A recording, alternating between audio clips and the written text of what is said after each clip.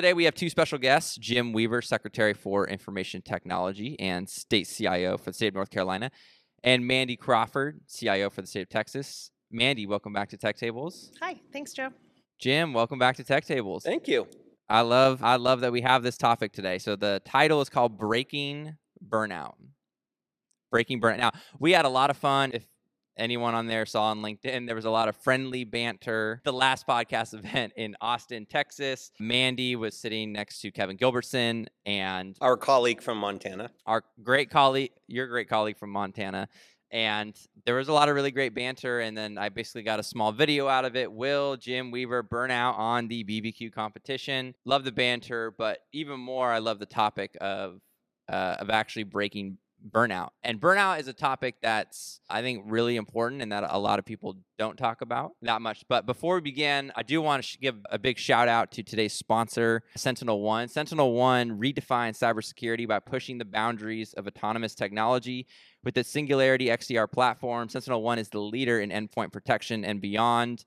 To learn more about SentinelOne, check out sentinelone.com. Jim, since we're in your home state, we're going to start with you first. I always thought the home team got like the last at bats here. Why are we going first? Is this why you're a Red Sox fan now? You didn't understand that? Visitors bat first, but okay, go ahead. I think because I'm a high school basketball coach, I'm default aggressive. I always want the ball in my hands first, but so. Well, Mandy's got me a little bit on a height, so she still might win the jump ball because, yeah. Do you still want me to start with you, or do you want me to? No, go ahead, Okay, go we're ahead. going to start with you. I can't let you off that easy. Number one in my heart. Okay, so we're going to start. So you had the privilege of serving as state CIO on two coasts, which I don't know my history of state CIOs, but this already sounds impressive. So Washington State and North Carolina, not to mention you were the CTO for the state of Pennsylvania. Burnout or work fatigue rates are rising across the U.S. The stat that I grabbed was that north of 40% of workers say they are burned out this year, according to Robert Half. North Carolina is often viewed as a top 10 state across technology and people. And I was really curious, what's your secret for helping people across your team who might be battling work fatigue? Well, I think the first thing that we have to look at, especially as leaders and managers in our roles, people need to be able to have the opportunity to take care of themselves, right? And really start to encourage family, relationships, friendships, getting out and doing things socially. I know it was tough during 2020 when many of us were all locked down, and depending what state you were in.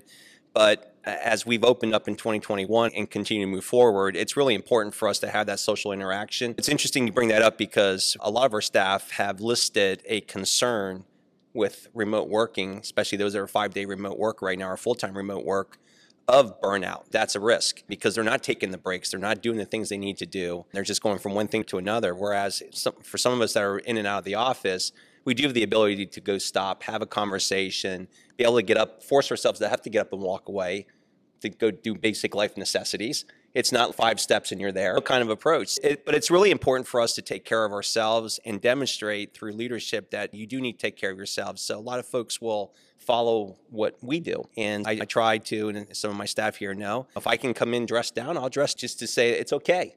Right? We can have some fun days. We had a suggestion on an all-hands meeting, town hall meeting the other week where someone said, can we bring back the Hawaii shirt day? I'm like, why did we get rid of it?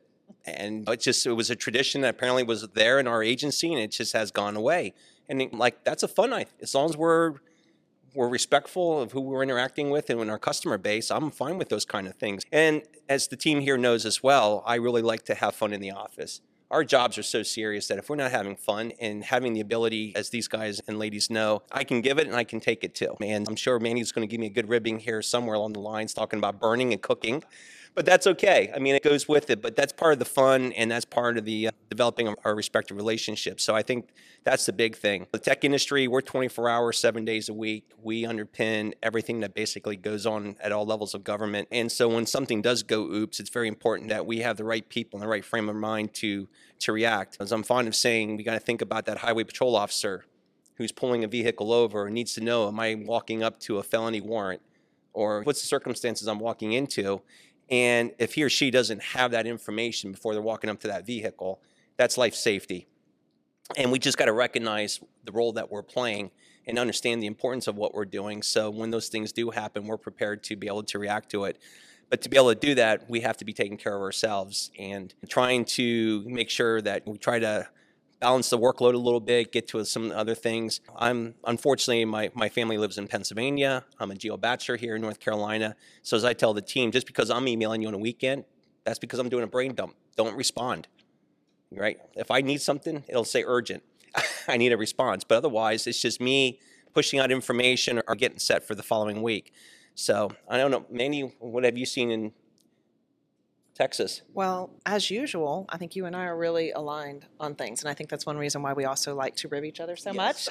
But also have learned so much from Jim and get a lot of great ideas. But very similar, my approach in Texas and what we're doing. And I think one of the things you talked about that I really try to do is modeling, and part of that is the modeling of taking time off, doing things with your family. One thing that I was guilty of myself is we talk about our work family, and it's our work family and our work family. It's not really, we're not family. We're community and we're a group of people.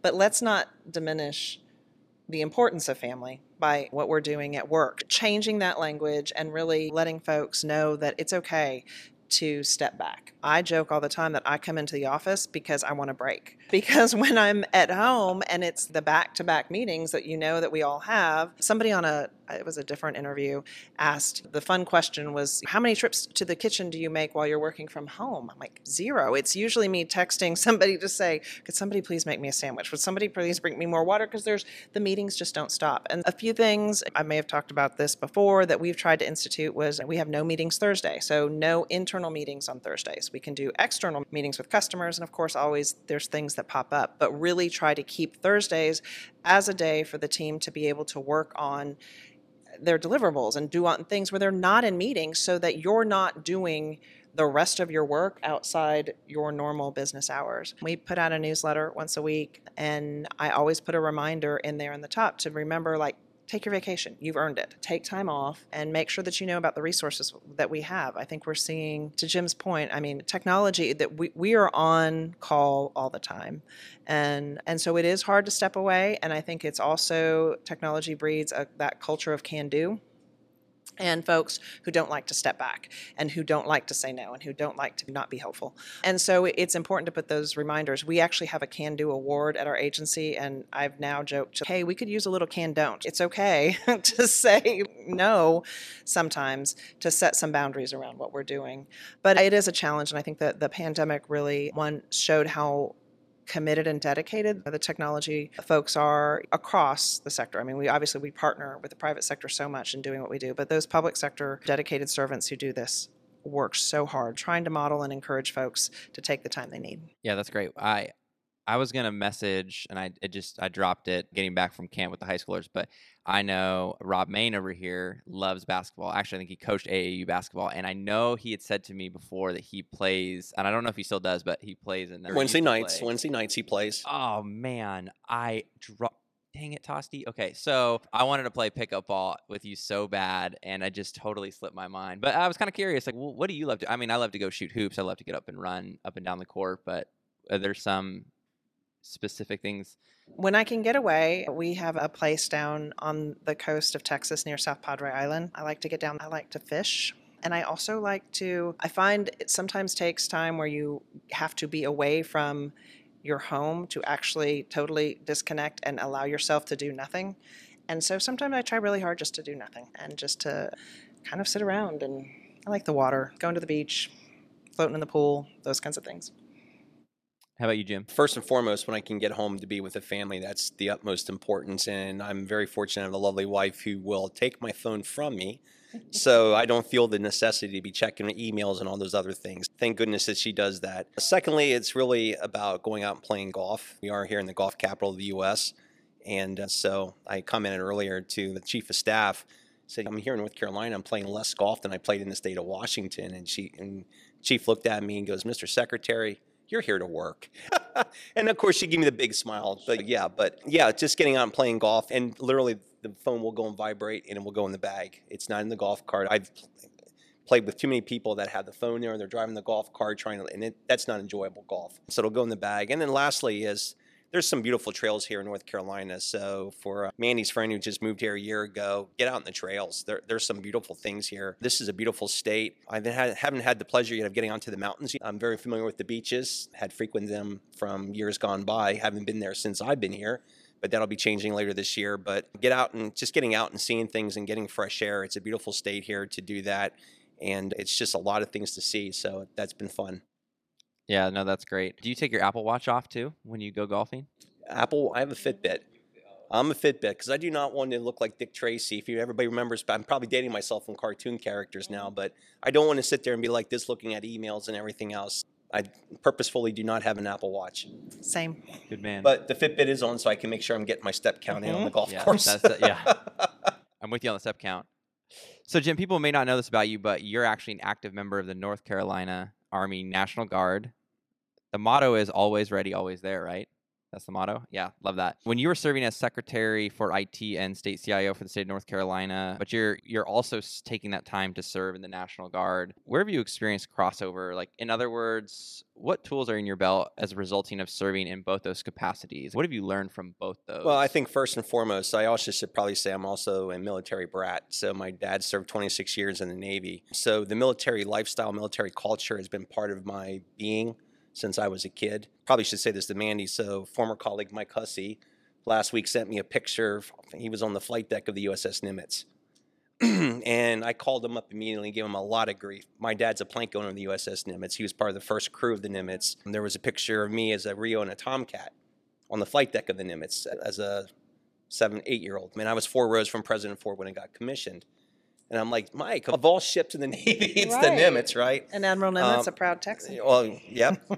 And I'm also a World War II Pacific naval history buff as well. So I can't tell you how many times we played the Battle of Midway, the board game. But anyway, to make so that culture and that lifestyle and that education I got, because living around the world has given me an appreciation for different cultures, different lifestyles, and the things that I've been able to see and experience and enjoy as a child has kind of stayed with me, obviously, through my years here. But also then being a military member, the first thing you really learn about is leadership. You also learn about diversity and culture and people coming together as a team.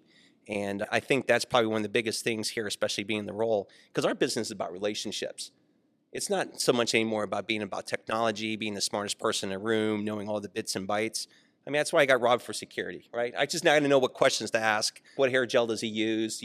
But no, all joking aside, I mean, that's why you have that team around you. And our team, very proud to say, we have gender diversity, we have cultural diversity. It's an awesome group. I've jokingly have said to Susan, my chief deputy, my job's done. I get to sit, I jokingly say I get to sit back. And she knows I can't do that because I can't help myself. But it's just phenomenal. And then when you bring in the role of the National Guard here too, especially here in North Carolina, I'm part of the group that's a part of the cyber response force here in the National Guard as well. So the logical crossover between being Secretary of IT, helping to fund the group that's putting men and women on state active duty to help respond to cyber incidents here in the state is just phenomenal. So it's just a nice place to be. I get to see both sides in action. And then having that military background allows me to better interact and communicate because we understand the jargon and the culture of the military. Translate that over to the state government side, and it just makes for a win-win. And again, Rob has served in uniform as well, so it's just another benefit. And as we get more and more people who have been veterans or who understand that culture and that ethos, it's just phenomenal to bring them together because you got an awesome team there. Another area we're really looking at, too, speaking of, is about recruiting military spouses to come to work for us. I think they're overlooked. And I think it's a phenomenal talent pool that's out there of resources for us to tap into. Again, growing up, I know how my mom was passed over on lots of opportunities because she was a Navy wife. You're going to move in 2 years. We don't want to hire you. And so we have a lot of women and men, there are spouses here too, that are very capable. And Rob has brought in now our first intern who's a military spouse as well. So it's an area that we're starting to dabble into as well. But it's that promotion and that embracing of that culture, I think, that's been very helpful for us. I love what you said about bringing in the military spouses. Are there any other areas where you think there's people are in the marketplace or are underestimating? And so like military spouses is another great one. Are there any other kind of gems in the marketplace for hiring that you're finding out there right now? Well, we're very fortunate, and I think it's the same in Texas too. We have a relatively low unemployment rate.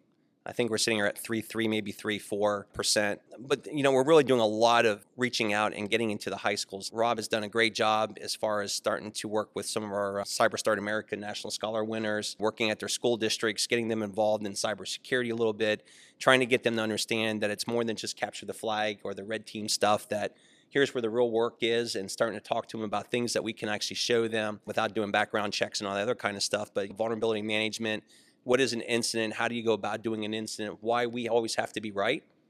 Bad guys only have to be wrong once or right once. They can be wrong all the time. We have to be right all the time. And what the consequences are when we are wrong and what that looks like. So that's an area. Another area we're really working out too is data scientists and trying to get high schoolers.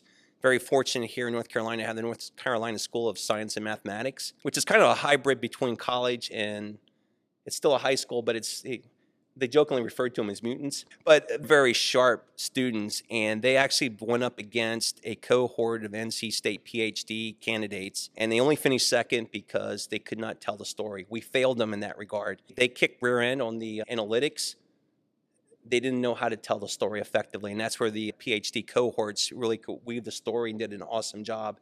But we had them analyzing the impact of post-secondary education and the digital divide.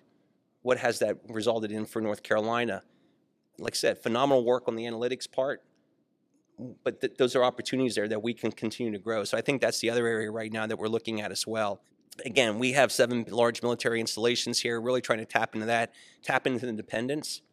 So not necessarily just spouses, but their teenage children. Community college system, Fayetteville Tech, outside of Fort Bragg's, doing an awesome job on cyber and networking skills, running certification programs. We've had some great partners here in North Carolina that have funded and kind of supported that from a back-end aspect. But it's also, I think around the line, was it 61% of their student population, I'm looking at Rob, I believe is minorities, and a large percentage of their student body is military. So again, North Carolina is the most friendly state to the military, and so we're really trying to tap into that angle. How about you, Mandy? Where are you seeing some places in the marketplace where you're looking for hiring in maybe some unique or different ways? Similarly to Jim, and actually another similarity is I'm a Marine brat. My dad was in for 30 years, so that Probably another reason we get along. that's exactly right. So but understanding that culture and the culture of service, and then I think to Jim's point about military spouses is until you've been in that environment and understand what that is, it's not something that always is top of mind to folks, right? So one, the point about, well, you're just going to move in 2 or 3 years and we're not going to hire you. The other thing that Texas has been working on is removing some of that regulatory burden on licensing so that there's reciprocity from other states. So that if you're a cosmetologist in one state, that you ought to be able to move that when your spouse comes to Texas to work. So that has been a push for us. From a recruiting standpoint, I think there's tremendous opportunity because you already have that baked in understanding of the culture of service and going back to that can do that you need to have. I was really proud that our agency, DIR, was actually recognized with the We Hire Vets Award recently for our efforts in recruiting from in the veteran areas and veterans, and then the number of employees that we got. But the other thing, and I think Gartner's come up with a catchphrase, they're calling them returnships.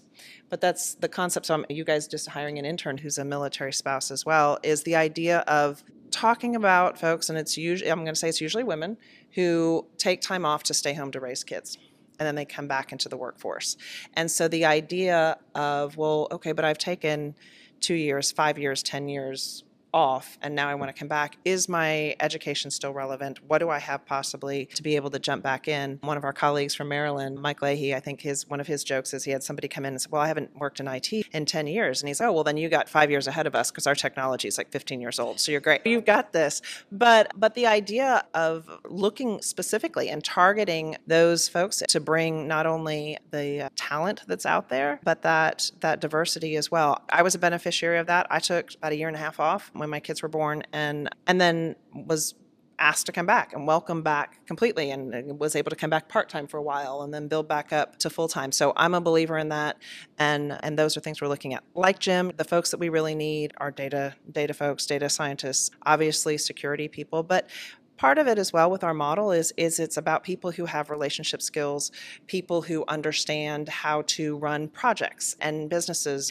and how to interact and bring people together to get the job done. And I think those are a lot of things when, talking about folks who are stay-at-home moms and moving into, that's a perfect fit when it comes to talent for a lot of those projects. I mean, if you can juggle a household and manage all of those sorts of things, you can deal with IT folks and getting things running. Yeah. Yeah, and I was going to say, Joe, I think the other thing that we bring, and especially with Mandy having the military background as well, is it's sometimes hard for military members who are getting ready to PCS out of service, whether it's retirement or whatever, to correlate their skill sets over into the civilian world, right? Yeah, I can remember sitting on one interview out in Washington where the candidate started talking about he was the Brigade S6, and everyone around the table just had no clue what he was talking about. And I finally said, this is what you were doing. And just kind of started to slow them down and walk through it. We used to do job fairs all the time at JBLM, Joint Base Lewis McChord out in Washington. And that was one of the things we really talked about was really sitting down and translating your skill sets. Because obviously, if you're a captain of a ship, as an example, you already have project management skills. You already have, think about all the things that you are doing, but you have to be able to correlate that into the civilian world. And that's what we were trying to help them to do. Plus, not have Microsoft or Amazon recruit them either. We're trying to get them to come to Olympia, but that's a different story. So I'm hopeful that we're going to be able to do some of that stuff here in North Carolina as well. And there's various programs and opportunities where we're embedded into to try to make that happen. Yeah, no, I love that. I love looking at different opportunities. Actually, it's my guy here, right here. Say your name, Sim. Yeah, so he was my Uber driver, and he's talking to me about wanting to get into data science and getting into the tech space. So I was encouraging him, and he was like, "So what do you do?" Oh, I mean, I just host a podcast. Oh, cool. What kind of podcast? A technology podcast. Oh, really? Yeah. What are you doing tomorrow? I'm throwing a live podcast event. You want to come? And here he is. And so hopefully my staff development person here, if Karen's still here, is hooking him up, and maybe we can get him into the North Carolina IT. Yeah, he's a military. Yeah, he's a military vet and a New York Yankees fan too. Yankees fan. I tell you, he's got a lot going for him. Yankees fan. But I think this presentation that I'm going to give next week, going back to people, this is actually a key piece. Is like one of the things that I've seen that the best leaders do is they're looking for these certain traits in people. I mean, sometimes you can't spot it on a resume, you can't spot it, but if you have an interaction with them, you can understand when you look in their eyes, like, oh, okay, this person, I see something in them right now. They might not see it in themselves, but I see this in them right now. And I love doing this with high schoolers as the coach. So I get to do, that's kind of my little small microcosm where I get to do that. But I always love talking to other leaders about how they're doing that in the IT marketplace. Back in my former life, when I was hiring, because I'm a recovering lawyer, for those who don't know, one of my looking at a resume, and she was at the bottom of the stack. Other folks she didn't really stand out. But I pulled it to the top because she had worked from the time she was a freshman in high school all the way through college and all the way through law school at Super Salad. Do y'all know Super Salad? Like, right. Okay. That is not a glamorous job. That is not a fun job. That is a hard job, and you're basically bussing tables, bringing people stuff, and they may throw you a tip or not. I mean, it's tough. You have to hustle. And I said, no, I want her in for an interview because that's it. Like, if you can stick with that and you can do that and you work all your way through and you stay, that's stick-to-itiveness and you've got it. And that's the kind of person. And we hired her and she promoted up, and now she's still there working at that agency, and she's one of the managing attorneys for that group. So you got to look for those. I love that. Yes. Okay, so let's go back to Mandy. Let's go back to our very first podcast. You said this: the IT systems can be automated, but not the culture.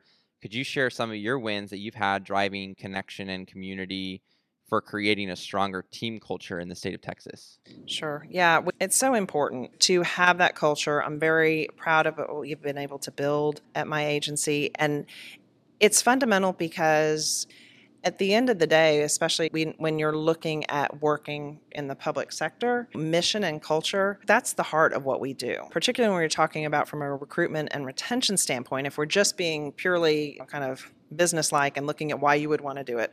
From retention and recruitment, it's hard for us to compete with private sector salaries. And so when we're attracting folks, we have to promote the mission, which is a fantastic mission, to be able to serve Texans, to serve North Carolinians, and to really do work that matters and that impacts people's lives daily. And then having a culture where that fosters innovation and drives for excellence and that appreciates people for who they are and understands all those things, that's something that we can really go for. But then from the reasons why it really matters, if we're not just being business, is I really think that the role of a manager and a leader is to understand their employees and to help them be the best version of themselves that they can be. And if that is in our agency, I hope it is. I truly hope that this is a great fit. But ultimately, if it's not a good fit and somebody isn't happy, that I'm not going to try to keep them. I would like for them to go elsewhere, hopefully in the public sector where they can go out and kind of populate all of Texas IT with these great, fantastic can-doers who are committed to the mission as well.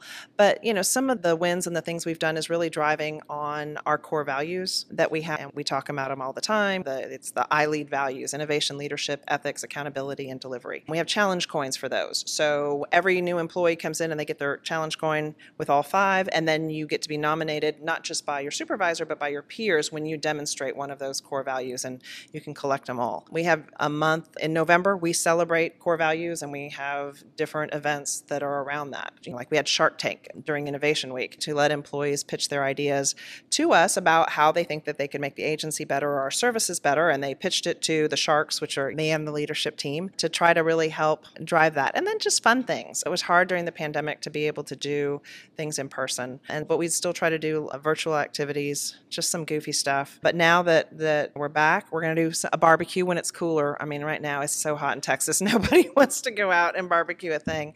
But sometime when it gets cooler in Texas, which would be like December 1st, I think, we'll probably do some sort of an outdoor barbecue. But, I'm really proud of that. We were through an employee survey. It's an anonymous employee survey, asked to questions about working here, and we were chosen as one of the top workplaces to work in the Austin area, and then got a top workplaces in the U.S. And that's all about culture. So it's always top of mind. And if it isn't a fun place to work, like Jim said, if you're not having fun, if you don't believe in the mission, then I don't know why we're doing it. Yeah, I love that. I am fortunate enough at the ACL event, you gave me an iLead coin. Yeah. I didn't know this was a thing, but as I'm starting to travel more across the United States, I was in Phoenix and I'm started receiving coins from different cities and the state. There's a military tradition with that. That's where it stems from. Okay. Especially as you go to certain events Okay. that may have adult beverages, the person with the highest ranking coin doesn't have to buy. Oh. So when you sit there and you go to one of those events, whoever, So The there lowest might have person been another coin. motive to Yeah, it, yeah, Joe. so- No, I'm kidding. Got it. you have to figure out, is the Mandy coin or the Jim coin, what's worth more? Do I get a gym coin? Is there a North Carolina coin? There's a North Carolina, there's a DIT challenge coin. Oh, wasn't worthy enough. No, I'm kidding. No, I'm excited. Let's jump to the next question. Jim, I was at a conference where they had talked about the relationship revolution. I love this relationship revolution. And I was kind of curious, what stuck with me was that we have a place where we have, in society, have traded connection for convenience. And I love what you said earlier about spending time with your family and encouraging that. Maybe what are 2 to 3 tips for, as we wrap this out before we open the Q&A session, what are 2 to 3 tips that are working for you for building relationships for folks on your team? Well, I think first and foremost is you have to go to where they are. Right? So it's not come to my office. It's not come to my building. I'm very thrilled to go out and go to where you are. And one of the most enjoyable experiences of being secretary here so far is actually getting out and seeing our PSAP, our 911 centers. As I'm chair of the 911 board, it's just amazing getting out there and watching these men and women across North Carolina, in many ways are first responders. They are the first responder if you think about it. We're operating 6 screens, a radio, typing, talking to somebody on the other end that is probably experiencing the worst day in their life, and they're so calm, collected, and just making things happen. And it's just truly inspirational to sit there and be able to observe that and watch that and just tell them how much they're appreciated, because we just take for granted that they're there on the other end of the phone. When we call 911, someone's going to answer. And that's a job right now that's in high. There's a lot of vacancy rates. It's a job that has a lot of turnover. And you can imagine why. Getting out there and seeing that firsthand allows you then also to be able to go and start working with the legislature and some others. Why aren't we looking at these jobs as a first responder? Why aren't they being afforded post-traumatic stress disorder type opportunities? Because they're there. Personally got to reward a young lady who was 3 years as a telecommunicator. She was 21. 3 years doing the job, and she had a domestic abuse situation with a weapon involved and stayed with the spouse the entire time through while talking to law enforcement all through it. Unfortunately, the situation got diffused without anything terrible happening. But still, think about that trauma, think about that. And a lot of what I've learned from my travels with 911 as an example is a lot of times the 911 operator doesn't know the outcome.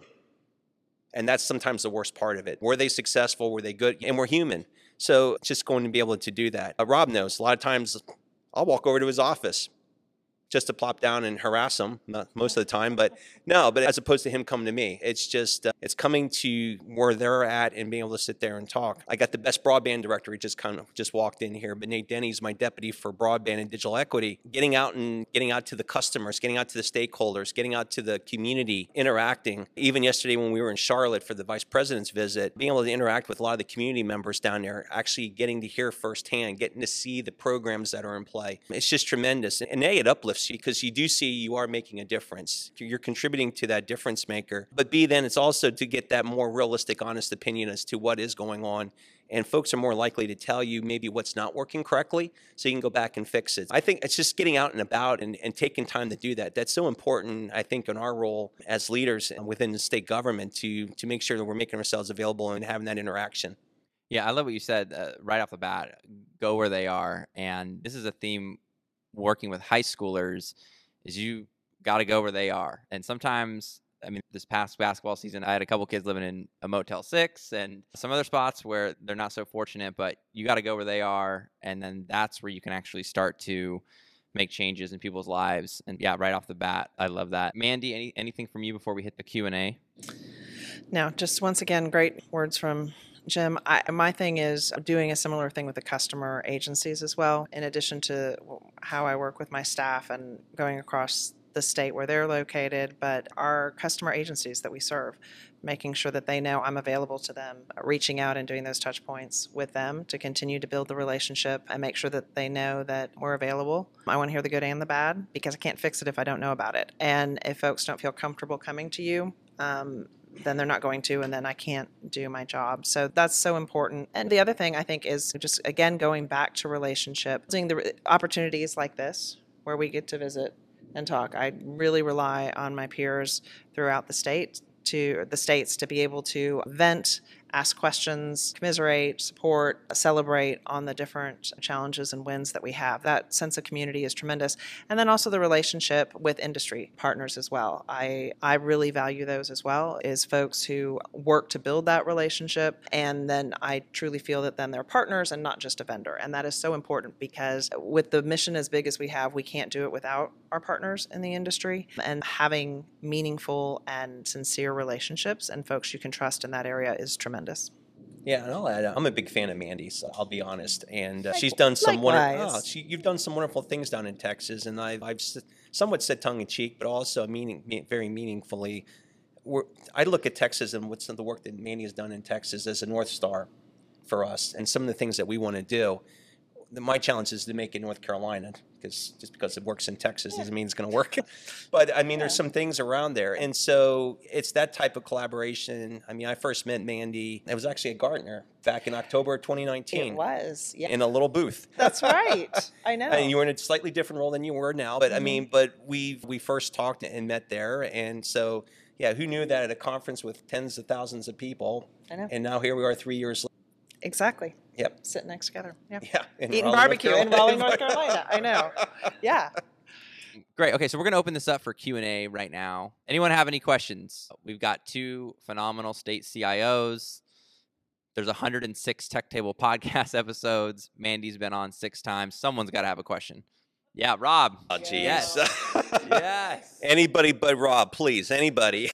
So one of the manners in which you can defend against insider threats or complacency, drops of cyber hygiene levels, is mandatory vacations. What is your thoughts, or what are your thoughts on mandatory vacations? Is that something that's doable in your respective states? You want to take that one first? Well, this is a personal near and dear, so could we dim the lights first and put some mood music? That's right. To do my version of Rob. People have an earned vacation, and I encourage the taking of the vacation. I don't know if we can go to the line of mandatory because each state has its own operating and authorizing environment. But by all means, as my team knows, if you got vacation and you need to, and you're taking it, schedule it. We'll work around that. Nothing's that important that would overwhelm a vacation. Even if we have an operational issue, we should be at a point where we have bench strength to be able to step in and take over it. So no one person's irreplaceable. We're all replaceable at the end of the day. How well we train and mentor others to fill our shoes is what's critical here. 100%. I was actually, before you said that, I was going to jump in. If you think you're irreplaceable, then you aren't doing your job well. I mean, you absolutely Correct. should be replaceable and be able to leave and have the place Yep. keep on running. Since we've been on the military theme, we were soldiers. Great scene there with the helicopter. As they're getting out, and bam, you're dead, bam, you're dead. And then the next person's like, you're in charge, and get out of the helicopter. Yeah. But I mean, it's just your job. So I've often said that if you're not training your success, you're never going to go anywhere. And so that's critical. No technology questions even? Someone's got to have a technology question. From a technology perspective, I was wondering if you could each comment on how you view your respective departments moving from your current state to your desired state. Okay, so I'll start. So we talk people, process, and then technology. So if I look here in North Carolina to align with what Governor Cooper's goals are about a healthier, educated, prosperous, and equitable North Carolina, really for me, that's a focus on digital transformation, right? How do we change the interaction of North Carolinians with all levels of government, not just state government, but how do we also incorporate local government and even the federal government in some cases, because a resident should not have to figure out where they need to go at the end of the day. This is not a technology problem. Yes, we have legacy technology that is in play there, but we have a people and a process issue, and that's what we have to focus in on. So as we look at that, I mean, first and foremost, the big thing for me here culturally, and then, like I said, I got the best broadband director in the country. I'm not saying that because he's sitting over there. But anyway, it's around connectivity. I mean, if we don't get our people connected to the digital highway, we're going to fail miserably. North Carolina is a booming state because it's got a workforce, it's got an infrastructure that's here, and at least once a week, there's a new major announcement governor's making about new businesses, opportunities coming in. Just recently voted the #1 state in the country for businesses here in North Carolina, and we're seeing that. But if 10% of our residents are not connected to the digital highway, how long is that going to last? Because we're not going to have that workforce. We're not going to have the ability to sustain that, and business is going to end up leaving. So we have to get them connected. Secondly, it's really around cyber. We have to start doing things and focusing on cyber, not necessarily from the nefarious bad actor doing things, but from the residents aspect, right? We talked about our colleague Mike Leahy really looking at self-sovereign identity management. What does that mean? A lot of states are going to centralized identity. Maybe that's not the right answer. And then we roll in the factor in privacy into that now, as privacy is an emerging topic across the country. How does privacy and cyber coexist and meet that balance? But then also, how do we empower the residents for the data they have that they're providing to the state, that they have control over that, especially if you look at what GDPR is into Europe right now. And then lastly, of course, it's basically getting into the cloud. We have to start looking at the cloud, what it offers, the resiliency, and it's a better consumption-based operating model for us. But all of that, to make all that happen, it's going to take people, and that's a cultural change. And that's something we've been working very hard in our agency to try to really hone in on, because we do have people who still see this is my job. You're taking my job and you're outsourcing me. No, we're not outsourcing you. We are now evolving you. We're going to retrain you, retool you, re-equip you into other opportunities. I need cloud architects. I need project managers. I need portfolio managers. We need cyber professionals. We need privacy professionals. We need supplier managers, because as we begin to leverage more and more cloud opportunities, SaaS-based opportunities, we need the people who understand not only the business, but also the technology to be an effective manager of what's going on in these scenarios. Procurement is another. So we have lots of opportunities for folks to be able to go into, and that's that cultural change that we're really trying to hone in on here in our agency. So it's not as much about the technology as much as the people and then getting the processes correct. So our state's set up a little bit differently as far as our model. The good news is we have strong legislative support and the statutory background to be able to build out the programs and the services that we have. And we have, in anticipation of where the state wants to go, built out a suite of shared technology services, a very strong cooperative contracts program with IT goods and services that allows our government customers to make those moves, right? And so that is there. Like where we need to be, again, talking about the cloud modernization efforts around all of that. But now I think what we're looking at is pushing, of course, on adoption.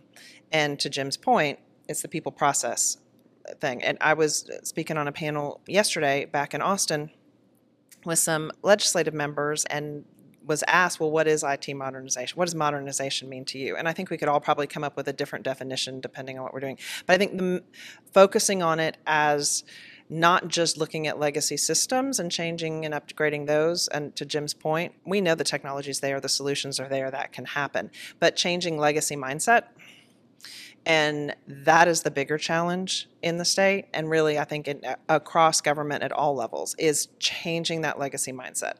And that unfortunately is not the easier thing. It's not a technology solution. So we're focusing on that. That's a cultural shift. One of the things that kind of came to us as a light bulb aha moment just recently, and we have a lot of our agencies really putting a lot of workload in the cloud, but still running into these hiccups and these challenges. And it occurred to us that, well, they think it runs just like our private cloud, and it just doesn't. And so that's a retraining.